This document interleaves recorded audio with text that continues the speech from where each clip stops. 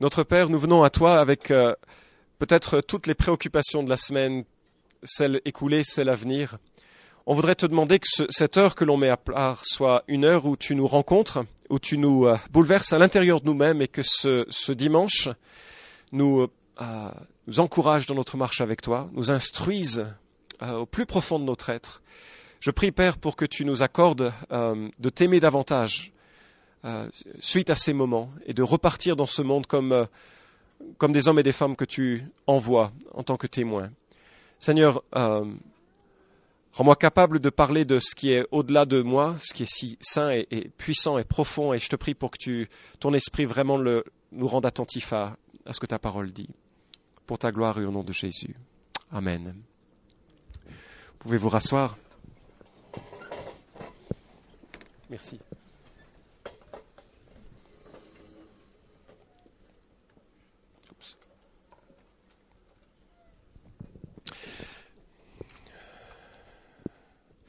On est toujours dans ce long message qui concerne le retour de Jésus. Matthieu chapitre 24 et chapitre 25 en parle et c'est le plus long des discours que Jésus adresse et qui nous sont enregistrés, qui nous sont donnés dans l'évangile de Matthieu. Et ayant décrit un peu ce qui va se passer ou ayant décrit les événements majeurs, Jésus veut en tirer maintenant toutes les conséquences et les conséquences sont vraiment solennelles. Je ne sais pas comment vous avez vécu le message de dimanche dernier, mais je trouve qu'il est d'une intensité rare. Jésus est catégorique, vous êtes en Christ ou vous n'êtes pas en Christ.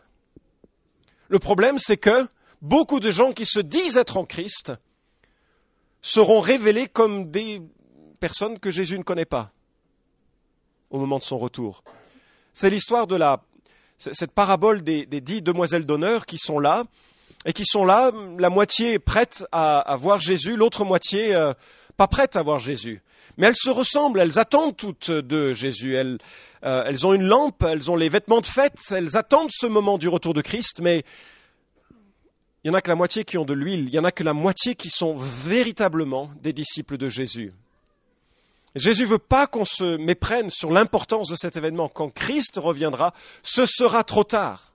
Il n'y a pas de purgatoire, il n'y a pas de seconde chance. Hébreux 9, 27 nous dit, il est donné à l'homme de mourir une seule fois, après quoi vient le jugement. Et Jésus ne veut pas que le sujet du retour de Christ soit simplement « Ah, c'est mignon, un jour Jésus va revenir ». Mais quand il sera revenu, ce sera fini, à jamais, pour le bien de ceux qui lui appartiennent et pour la surprise de ceux qui ne lui appartiennent pas. Et la réalité de la foi se mesure aussi au service de Christ. C'est cette autre parabole que Jésus nous donne maintenant, Matthieu chapitre 25, je vous invite à la lire avec moi. Le vrai disciple est celui qui le démontre par la multiplication de ce qu'il a reçu de Dieu. S'il y a une chose qu'il faudrait garder, malgré la chaleur de la salle ce soir, on est un petit peu ensuqué par le froid, à l'extérieur on arrive et puis maintenant... Mais s'il y a une chose qu'il faudrait garder, c'est qu'un vrai disciple, il se manifeste, il se démontre par la multiplication de ce qu'il a reçu de Dieu. Matthieu chapitre 25, à partir du verset 14. Il en sera comme d'un homme qui, en partant pour un voyage, appela ses serviteurs et leur confia ses biens. Il donna 5 talents à l'un, 2 à l'autre, 1 au troisième, à chacun selon sa capacité, et il partit en voyage. Aussitôt, celui qui avait reçu les 5 talents s'en alla, les fit valoir et en gagna 5 autres. De même, celui qui avait reçu les 2 talents en gagna 2 autres. Celui qui n'en avait reçu qu'un alla faire un trou dans la terre et cacha l'argent de son maître. Longtemps après, le maître de ses serviteurs revint et leur fit rendre compte. Celui qui avait reçu les 5 talents s'approcha en apportant 5 autres talents et dit « Seigneur, tu m'avais confié 5 talents, voici 5 autres que j'ai gagnés. » Son maître lui dit « Bien, bon et fidèle serviteur, tu as été fidèle en peu de choses, je t'établirai sur beaucoup. Entre dans la joie de ton maître. » Celui qui avait reçu les 2 talents s'approcha aussi et dit « Seigneur, tu m'avais confié 2 talents, et voici 2 autres que j'ai gagnés. » Son maître lui dit « Bien, bon et fidèle serviteur, tu as été fidèle en peu de choses, je t'établirai sur beaucoup. Entre dans la joie de ton maître. » Celui qui n'avait reçu qu'un talent s'approcha ensuite et dit Seigneur, je savais que tu es un homme dur, qui moissonne où tu n'as pas semé, qui récolte où tu n'as pas répandu. J'ai eu peur. Je suis allé cacher ton talent dans la terre. Voici, prends ce qui est à toi. » Son maître lui répondit, « Serviteur mauvais et paresseux, tu savais que je moissonne où je n'ai pas semé, et que je récolte où je n'ai pas répandu. Il te fallait donc placer mon argent chez les banquiers, et à mon retour, j'aurais retiré ce qui est à moi avec un intérêt. Ôtez-lui donc le talent, et donnez-le à celui qui en a les 10 talents. Car on donnera à celui qui a, il sera dans l'abondance, mais à celui qui n'a pas, on ôtera même ce qu'il a. Et le serviteur inutile, jetez-le dans les ténèbres du dehors, où il y aura des pleurs et des grincements de dents. » Jésus a déjà enseigné sur cette thématique, sur cette thème, cette histoire du propriétaire ou du maître qui s'en va et qui donne à ses serviteurs plusieurs choses. C'est la parabole des mines en Luc chapitre 19. Mais cette histoire reprend la trame générale, mais lui donne une autre tournure, une tournure un peu plus binaire, mais même si un certain nombre de choses vont s'y retrouver. Ce que Dieu nous confie, nous en sommes gestionnaires. La parabole est assez facile finalement à identifier, vous ne trouvez pas ? L'homme qui part en voyage, c'est qui ? Oui, c'est vraiment ce qui m'inquiète ce soir. Hein. Je sens quelque chose de pesant. Peut-être que la salle en longueur fait qu'on peut rester au loin là-bas, derrière, et puis sans trop s'inquiéter du prédicateur devant. Oui, c'est Jésus, comme beaucoup l'ont souligné. Le verset 19 montre qu'il ne revient que longtemps après. Oui, ce Jésus revient longtemps après, et 2000 ans, c'est effectivement longtemps après. Et puis, les serviteurs, ce sont des chrétiens, n'est-ce pas ? Enfin, chrétien, en fait, au départ, c'était une injure. C'est à Antioche qu'on a appelé les chrétiens pour la première fois, et littéralement, ça veut dire petit Christ. C'était une insulte, espèce de petit Christ. Moi, je trouve que c'est très noble. Hein. Vous imaginez que les chrétiens, que les gens de l'Église ici soient perçus par le monde comme étant « toi, t'es vraiment un petit Christ ». C'est génial, hein ? Oui, sauf que de ce que l'on voit dans cette parabole, tous ceux qui se réclament petit Christ, les disciples de Jésus, ne le sont pas. Jésus donc confie ses biens et on se dit à quoi ça correspond les biens qu'il nous demande d'administrer pendant qu'il est en déplacement. Alors je me suis dit, quand il est parti, Jésus nous a commandé quelque chose d'assez important. Matthieu chapitre 28, il nous dit « Toute autorité, tout pouvoir m'a été donné dans le ciel et sur la terre. Allez, faites de toutes les nations de la terre des disciples, baptisez-les au nom du Père, du Fils et du Saint-Esprit, et voici, je suis avec vous tous les jours jusqu'à la fin du monde. » C'est le mandat qu'il nous laisse. C'est le travail qu'il laisse à l'Église. C'est le centre, le cœur de la vie de l'Église. Et lorsque les disciples se proposaient de savoir ou demander à Jésus qu'est-ce qui va se passer à ton retour, quand est-ce que tu vas établir le royaume pour Israël ? Actes chapitre 1. Et Jésus leur répond, mais il ne vous appartient pas de connaître le temps et les moments que le Père a fixés de sa propre autorité. Vous recevrez une puissance, celle du Saint-Esprit survenant sur vous, vous serez mes témoins. Et donc Jésus s'en va et il confie à ses disciples, ses serviteurs, le soin d'être ses témoins et de faire de toutes les nations de la terre des disciples, des petits Christ. Et pour ceci, il nous donne un talent. Pour ceci, il nous donne un talent et l'idée du talent, c'est... je savais que ce serait dur, donc j'ai mis des images, ce sera plus facile à suivre ce soir.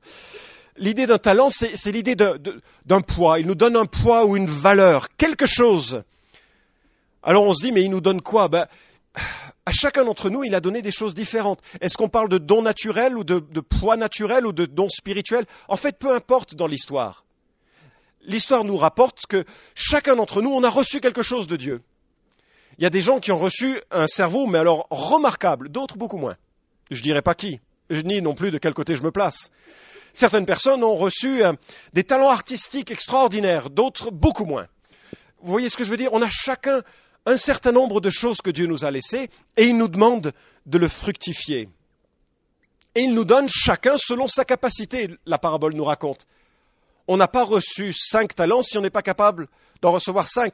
On n'a pas reçu 5 talents si on ne peut qu'en recevoir que 2. l'idée c'est que Dieu nous donne exactement ce que l'on est capable d'avoir, donc pas de jalousie, et de façon différente. On est comme un bouquet en tant qu'Église. Un bouquet avec des fleurs différentes, avec une contribution différente à la beauté du bouquet. Il y en a d'entre nous qui sont juste la gerbe qui lie l'ensemble. C'est super. Chacun d'entre nous. Et bien sûr, lorsque l'on vient à Christ, Dieu nous qualifie alors avec un don spirituel. Le Saint-Esprit nous donne, comme il le souhaite, quelque chose qui vraisemblablement utilise ce que nous avons reçu à notre naissance, mais qui va bien plus loin et parfois en plus de ce que nous avons reçu à la naissance. Et ça fait qu'on contribue de façon unique à l'œuvre de Dieu. Alors on reçoit chacun un poids, un talent, et nous en sommes des gestionnaires. On est juste des gestionnaires. Et dans l'histoire qui nous est proposée, on perçoit très bien comment la suivre. Certaines personnes reçoivent 1 kilo de farine. Et avec ce kilo de farine qui coûte 1 ou 2 euros, je ne sais plus trop les prix maintenant, mais on peut faire des dizaines de cookies, les revendre, et puis on se retrouve avec des dizaines d'euros. C'est à peine capitaliste, cette histoire. Même s'il ne faut pas aller dans cette direction pour la comprendre. Simplement, l'idée, c'est qu'on va multiplier ce que Dieu nous donne. Avec la capacité d'enseigner, je vais enseigner 10 autres personnes. Avec un cœur gros comme le monde, je vais porter secours à 10 personnes découragées. Et chacun d'entre nous peut contribuer à cette œuvre, à ce mandat missionnaire que Dieu nous laisse. On reçoit chacun de nous du temps, une personnalité, un intellect, des aptitudes, des facultés, et Dieu nous dit multipliez. Multipliez. Quand on regarde la manière dont on peut multiplier ce que Dieu nous a donné, je suis impressionné par ce que l'apôtre Pierre résume dans sa 2e épître au chapitre 1 et au verset 3 à 11, où il nous est dit que sa divine puissance nous a donné tout ce qui contribue à la vie et à la piété, en nous faisant connaître celui qui nous a appelés par sa propre gloire et par sa vertu, afin que par elle, les promesses les plus précieuses et les plus grandes nous ont été données, afin que par elles vous deveniez participants de la nature divine, en fuyant la corruption qui existe dans le monde par la convoitise. C'est-à-dire que sa divine puissance nous a donné tout ce qui est nécessaire à la vie et la piété, et il veut qu'on la mette à contribution. Comment ? Il ajoute, à cause de cela même, faites tous vos efforts pour joindre à votre foi la vertu, à la vertu la connaissance, à la connaissance la maîtrise de soi, à la maîtrise de soi la persévérance, à la persévérance la piété, à la piété la fraternité, à la fraternité l'amour. En effet, si ces choses existent en vous et s'y multiplient, elles ne vous laisseront pas sans activité ni sans fruit pour la connaissance de notre Seigneur Jésus-Christ. En d'autres termes, Dieu nous donne pour qu'on puisse grandir en ajoutant pierre après pierre à l'édifice qu'il veut bâtir en nous. Et si nous développons notre piété en Jésus, ajoutant à la foi la vertu, la connaissance, etc., ça nous laissera remplis de fruits et d'activités pour Dieu.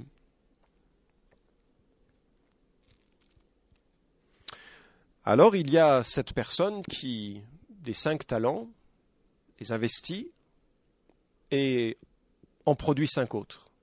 Celui qui en avait 2, il produit 2 autres. Et puis il y en a un qui s'en fiche. Enfin, c'est pas qu'il s'en fiche, c'est que son intelligence ne le conduit pas à reconnaître la grandeur de Dieu et la nécessité de le connaître. Ses capacités ne font finalement qu'élever sa propre gloire personnelle. Bref, il prend ce que Dieu lui a donné, il l'enfouit. C'est pour lui, certainement pas pour son œuvre, pour l'œuvre de Dieu. Et puis le texte continue avec une bonne nouvelle. Ça se termine mal, bien sûr, dans cette histoire, mais une bonne nouvelle. C'est que nous serons récompensés de ce que nous faisons, de ce que Dieu nous confie. Si, bien sûr, ce que Dieu nous confie nous conduit à la foi en lui, c'est-à-dire à la repentance et à la compréhension que Jésus est mort pour nous, et le désir de vivre pour lui, c'est la conversion, c'est le fait de naître de nouveau. Et puis si de là, on vit pour lui, Regardez ce que les récompenses impliquent. L'approbation de Dieu en personne. Vous imaginez arriver dans le ciel et entendre un bien, bon et fidèle serviteur. Je ne sais pas si vous avez eu dans votre vie un homme ou une femme qui a beaucoup compté pour vous. Quelqu'un vraiment de particulièrement compétent ou bien quelqu'un qui est vraiment un modèle. Et puis quelqu'un que vous avez essayé à qui vous avez essayé de plaire, que ce soit un parent, que ce soit un cousin, que ce soit un oncle, quelqu'un de digne de cela, ou bien que ce soit un coach sportif ou artistique, ou bien un mentor, ou bien un patron, ou je ne sais pas, quelqu'un qui vous a marqué. Quand il vous a dit quelque chose qui récompensait votre travail, comment vous vous êtes senti? C'est un baume, hein? On se sent valorisé, on se sent équipé, on se sent heureux. Vous imaginez que Dieu dise « Bien, bon et fidèle serviteur ». Tu parles à moi? Enfin, on n'a pas le sentiment, n'est-ce pas, que c'est comme ça qu'on se voit, non?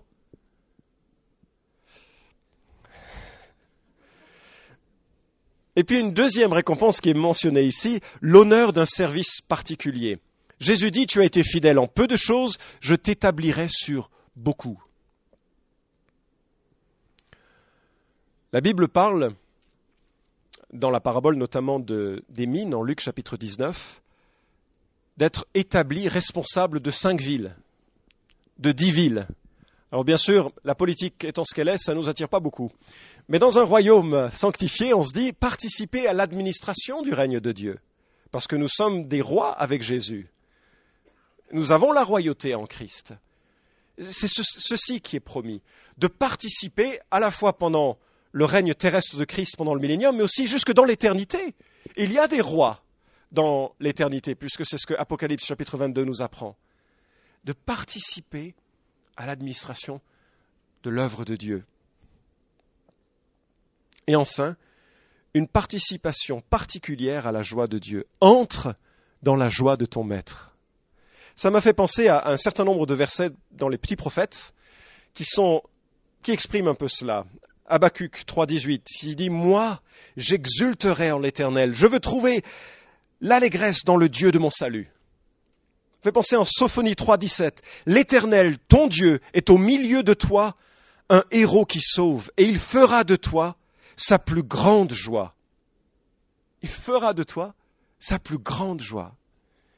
Il gardera le silence dans son amour pour toi. Il aura pour toi une triomphante allégresse.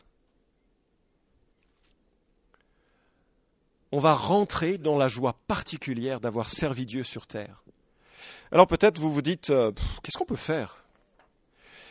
Je vais vous donner un exemple, je sais que c'est un exemple, d'accord? Parce que la manière dont on peut remplir ou participer à la commission missionnaire est vraiment multiple. Mais je voudrais vous raconter une histoire extraordinaire. Je l'ai apprise il y a quelques semaines et elle m'a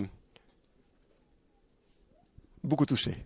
C'est un pasteur britannique qui finissait son culte dans l'église baptiste, et puis quelqu'un au fond de la salle s'est levé en disant « Est-ce que je peux apporter un témoignage ?» Et quand on est pasteur et qu'on entend ça, on se dit « Aïe !» Mais il a dit « Ok, 3 minutes. » Et cet homme dit « Je voudrais juste dire que j'habitais avant en Australie, et un jour je faisais mes courses dans une rue qui s'appelle la George Street. Rue Georges, on va l'appeler dans le reste de l'histoire. Et dans la rue Georges, c'est un centre des affaires, un peu comme la rue de la République à Lyon. Dans la rue Georges, un vieil homme un petit peu frêle est venu m'aborder en disant « Excusez-moi, est-ce que vous êtes sauvé? Si vous mourrez ce soir, est-ce que vous irez au ciel ?» Et j'ai été assez bouleversé par cette question. J'ai pris le tract qu'il me tendait, je l'ai lu, et voilà, j'ai découvert Jésus. Je viens de m'installer dans votre quartier et je voudrais me joindre à l'église. Alors vous imaginez comment l'église a réagi? En applaudissant, comme toute église baptiste qui se respecte et qui aime ce genre de témoignage. Et puis, c'était une belle histoire, et ce pasteur baptiste s'est envolé la semaine suivante vers Adélaïde, en Australie, pour une série de conférences de 3 jours dans une église baptiste là-bas. Et puis là-bas, il y a une dame qui est venue lui demander un conseil, et comme tout bon pasteur qui se respecte, avant de donner un conseil, il a voulu s'assurer que la personne était sauvée. Alors elle lui demande son témoignage. Il lui demande son témoignage. Comment vous vous êtes converti? Eh bien, je faisais des courses à la rue Georges. Et il y a un petit bonhomme qui est venu me voir. Excusez-moi, madame, est-ce que vous êtes sauvée? Si vous mourrez ce soir, vous irez au ciel? Et j'étais vraiment saisi par cette question. J'ai pris le tract qu'il me tendait. Ce pasteur londonien était surpris qu'en 15 jours, il avait appris un témoignage venant comme ça, dans 2 semaines d'intervalle. Et puis, il est allé aussi dans la ville de Perth. Comment ça se prononce là-bas, je ne sais pas. Mais c'est dans l'ouest de l'Australie. Et là, il y a un ancien qui organisait les conférences et au cours d'un repas, eh bien, la conversation a tourné sur la manière dont il s'était converti. Alors, comment vous étiez converti ? Et cet homme dit, écoutez, en fait, j'étais baptiste dans une église, j'étais ancien dans une église baptiste, et j'étais un homme de grand succès. J'étais un grand patron, j'étais apprécié de partout, et donc l'église m'avait demandé de prendre des responsabilités. Et puis un jour, je faisais des courses dans la rue Georges, et il y a un petit bonhomme qui est venu m'aborder en disant, « Excusez-moi, monsieur, êtes-vous sauvé ? Si vous mourrez ce soir, est-ce que vous irez au ciel ?» Et je lui ai dit, oui, merci, je suis ancien dans une église. Il a dit, c'est pas ce que je vous ai demandé, monsieur. Êtes-vous sauvé ? Si vous mourrez ce soir, est-ce que vous irez au ciel ? Il dit, mais enfin, je suis un ancien !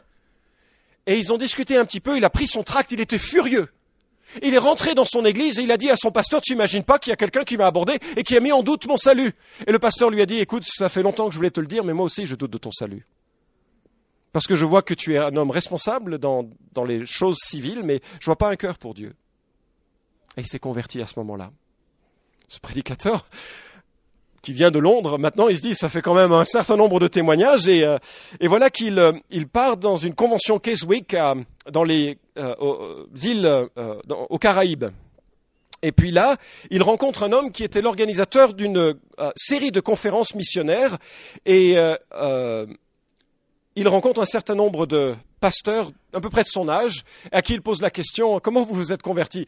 Vous savez ce qu'ils ont répondu ? Je vous fais la grâce de l'histoire, elle est assez similaire de ce qui s'est passé. Et puis ensuite, en revenant des Caraïbes, il est passé par les États-Unis, il est arrivé en Géorgie, et là, l'un des aumôniers a raconté son histoire. Vous savez comment il s'est converti ? Je vous raconte pas parce que c'est à peu près la même chose. Et puis 6 mois plus tard, il est parti en Inde, et là, il a rencontré un petit hindou. Parce que les hindous sont tous petits. Et un petit hindou qui était organisé une série de réunions pour 5000 missionnaires en Inde. Et c'était lui qui les organisait. Alors il lui a demandé, comment tu t'es converti de l'hindouisme ? Il dit, voilà, je travaillais pour les Nations Unies pendant plusieurs années, et dans le cadre de ma mission, j'étais invité à voyager dans le monde entier. Et puis, dans le cadre de ma mission, j'ai été envoyé en Australie, et là, je faisais des courses pour mes enfants et ma femme, et j'avais les mains pleines de cadeaux et de sacs dans la rue Georges, et il y a un petit bonhomme qui est venu me voir et qui m'a dit, « Excusez-moi, monsieur, êtes-vous sauvé ? Si vous mourrez ce soir, vous irez au ciel ?» Il m'a vraiment ennuyé parce que j'avais les mains pleines et que je ne savais pas où mettre son petit traité. Mais ça m'a beaucoup interpellé, son petit traité, alors je suis allé voir le prêtre hindou de mon village quand je suis rentré chez moi, et il était incapable de répondre à mes questions sur qui était Jésus. Il m'a simplement envoyé vers la mission chrétienne qui était en bas de la rue. Erreur fatale. J'ai découvert l'amour de Jésus, le pardon de mes péchés, je me suis repenti, j'ai accepté Christ comme mon sauveur et mon Seigneur. Alors, un jour, ce pasteur baptiste est allé dans la ville de la rue Georges, et il a dit, écoute, il était dans ces réunions, et j'aimerais vraiment rencontrer un homme qui, comme ça, donne des traités dans la rue Georges. Et tu le connais ? Il me dit, oui, le pasteur lui dit, oui, bien sûr, je le connais. Il le fait plus maintenant, il est un petit peu âgé. Franck Génor. Mais si tu veux, on y va.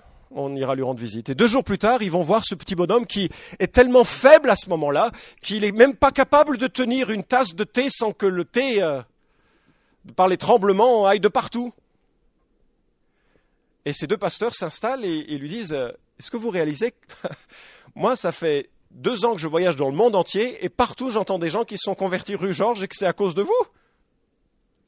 Et cet homme se met à pleurer. Il dit, voyez-vous, il y a 40 ans, j'étais un marin, vivant une vie de débauche, alcoolique, je rendais visite aux prostituées dans chaque port. Et puis, quand j'ai découvert Jésus, il a tellement transformé ma vie et je suis tellement reconnaissant pour lui que j'ai dit à Dieu, tant que tu me donneras la force, je parlerai chaque jour à 10 personnes.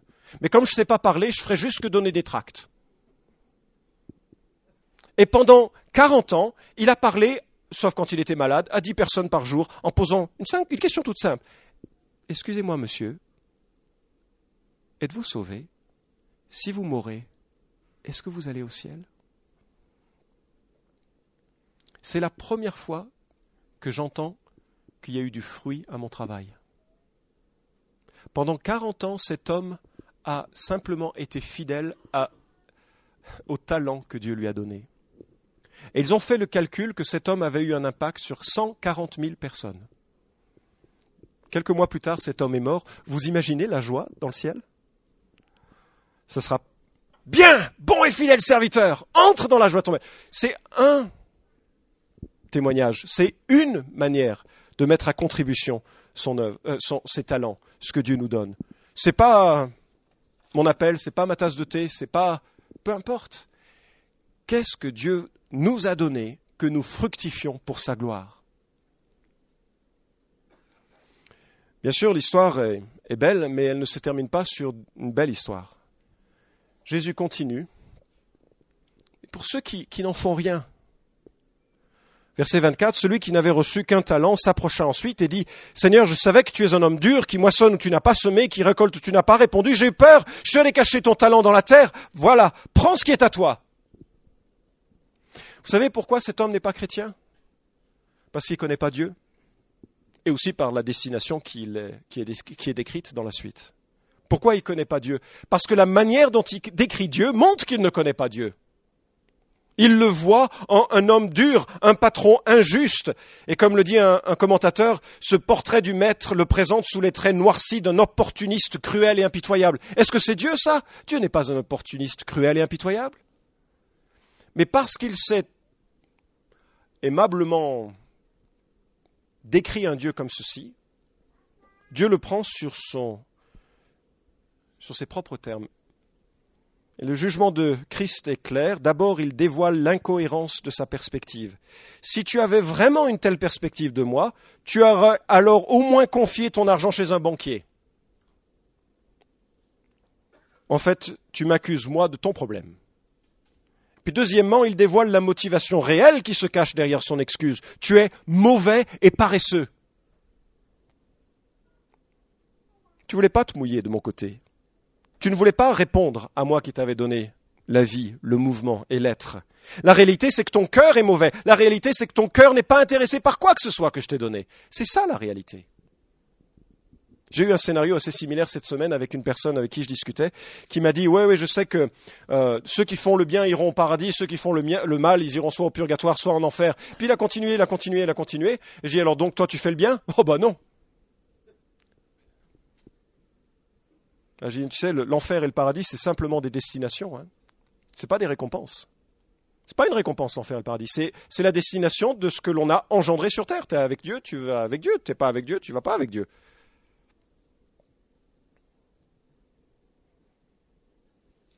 J'aime bien cette image où la personne peut simplement mettre son talent chez un banquier. Après tout, quand on est trop timide, enfin, l'expression est mauvaise, mais quand on ne veut pas utiliser ses talents, au moins confiez-le à d'autres. Permettez à d'autres d'utiliser leur talent. Confiez votre argent à des missions qui sont capables d'accomplir l'œuvre missionnaire. C'est ça un peu peut-être l'idée. Mais bref, Jésus ne porte pas trop l'accent sur des détails de ce genre, il porte l'accent sur si franchement, ce que Dieu t'a donné ne te permet pas de connaître Dieu et de porter du fruit pour lui.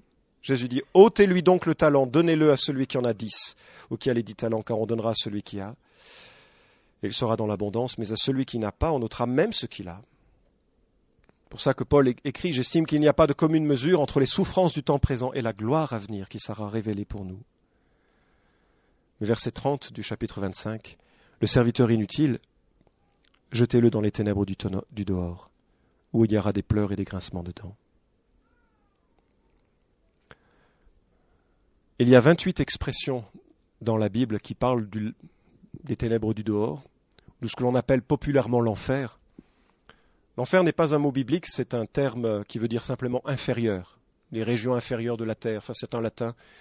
Mais par contre, les expressions bibliques sont très très claires. Il est question d'opprobre et de honte éternelle en Daniel chapitre 12, du feu de la géhenne en Matthieu 18, le feu qui ne s'éteint pas en Marc chapitre 9, la fournaise ardente en Matthieu 13, le lieu des pleurs et des grincements de dents, Matthieu 22, les ténèbres du dehors, Matthieu 8, 12, la peine d'un feu éternel, Jude 1, 7, l'étang ardent de feu et de soufre, Apocalypse 20, 15. Voici les principales. Et n'imaginez pas une sorte de marmite d'huile bouillante où les démons tortureraient leurs victimes. Hein. Ça, c'est le Moyen-Âge. La Bible dit que l'enfer a été créé pour le diable et ses anges. C'est pour eux les premiers. Mais malheureusement, les hommes qui suivent, sans considération de l'appel et de la grâce de Dieu, iront là-bas. N'imaginez pas non plus qu'il y aura de la rébellion sur place, que les gens crieront contre Dieu. Le dernier ennemi qui sera détruit, c'est la mort. Mais après le jugement de Dieu, il y aura de la paix. Aucune personne condamnée ne doutera de la justice de sa condamnation à ce moment-là. Parce que quand on se compare les uns aux autres, on se dit « ouais, moi je ne mérite pas ça, toi tu ne mérites pas ça, etc. » On se dit qu'on est bien.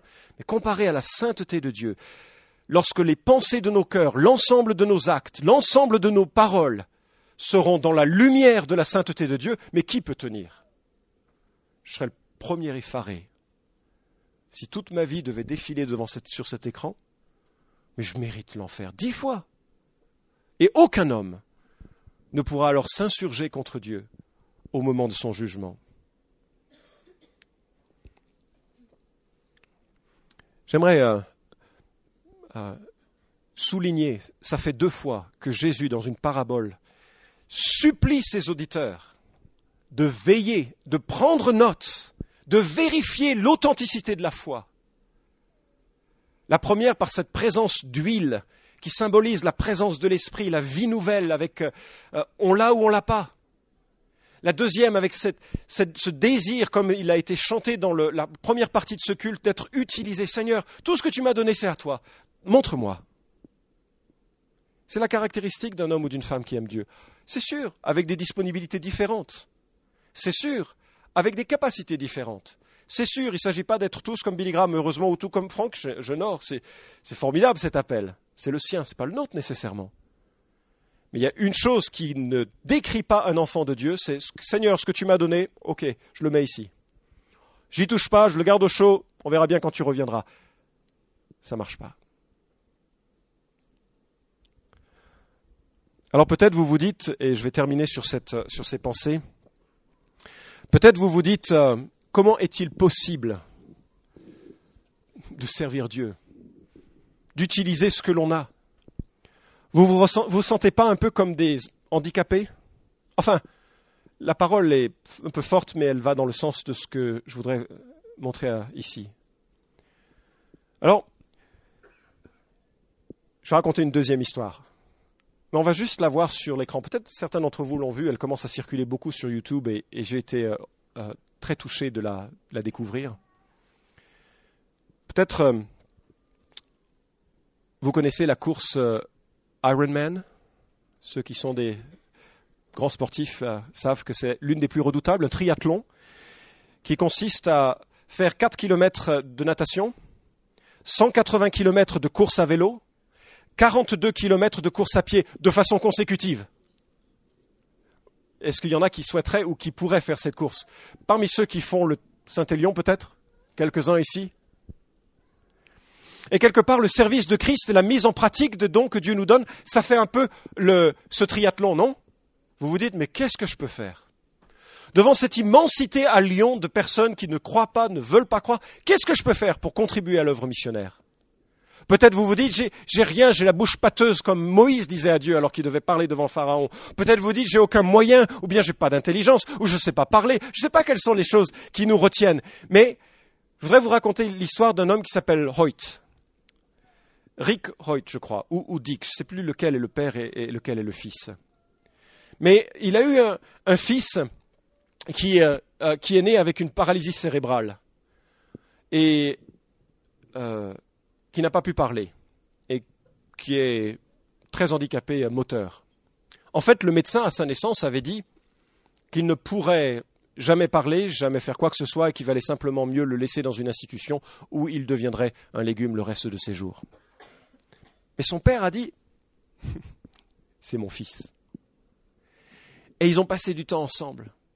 Et les documentaires là-dessus c'est un père exceptionnel, au-delà de ce qu'on peut penser, imaginer.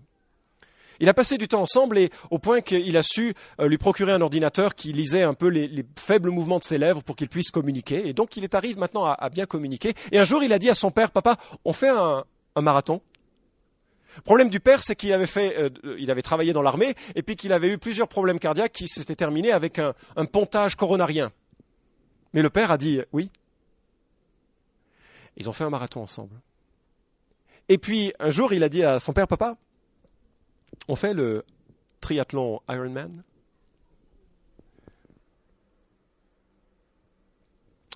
On va juste regarder ces images. Le son sera pas très audible, c'est pas ça qui compte, c'est une chanson.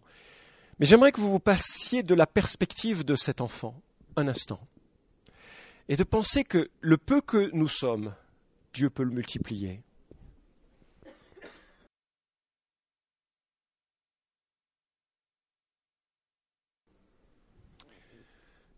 Une histoire absolument bouleversante, mais je voudrais citer effectivement ce verset. C'est Dieu qui opère en vous le vouloir et le faire selon son dessein bienveillant. Alors pour clore ce message, parce que je ne pense pas qu'on puisse dire beaucoup de choses suite à ce que nous avons vu, je veux juste vous demander de vous lever. Et ce que l'on peut faire, c'est, si vous le souhaitez, vous dites à Dieu, Seigneur, me voici, j'ai un talent, j'ai un demi-talent. J'ai 5 talents, je ne sais pas, mais montre-moi comment je peux le fructifier. Montre-moi comment je peux être participant à ton œuvre. Là où tu me places, comme tu veux, avec les limitations qui sont les miennes, tu vas me porter. Car c'est lui qui opère en vous le vouloir et le faire selon son dessein bienveillant. Si l'un ou l'autre, dans son cœur, dans le secret de son cœur, veut dire à Dieu, montre-moi comment les talents que tu m'as donnés peuvent contribuer à ton œuvre. Porte-moi, je me donne à toi. Notre Dieu, notre Père, nous sommes reconnaissants de ce que tu nous es sauvés et que tu nous es placés avec à la fois un équipement par ton Esprit Saint, par ta parole, par l'Église, par les frères et sœurs, par les talents, les dons spirituels que tu nous as donnés. Tu nous as équipés, Seigneur, pour te servir, et souvent la tâche est bien au-delà de ce que nous sommes capables d'accomplir. Seigneur, merci pour un exemple aussi touchant d'un homme aussi formidable que celui dont nous avons vu l'histoire. Mais je prie, Père, qu'on ressente et qu'on se laisse porter par toi dans ce que tu veux faire au travers de nous. Révèle-toi à ceux qui ont prié, Seigneur, cette prière de se laisser utiliser par toi.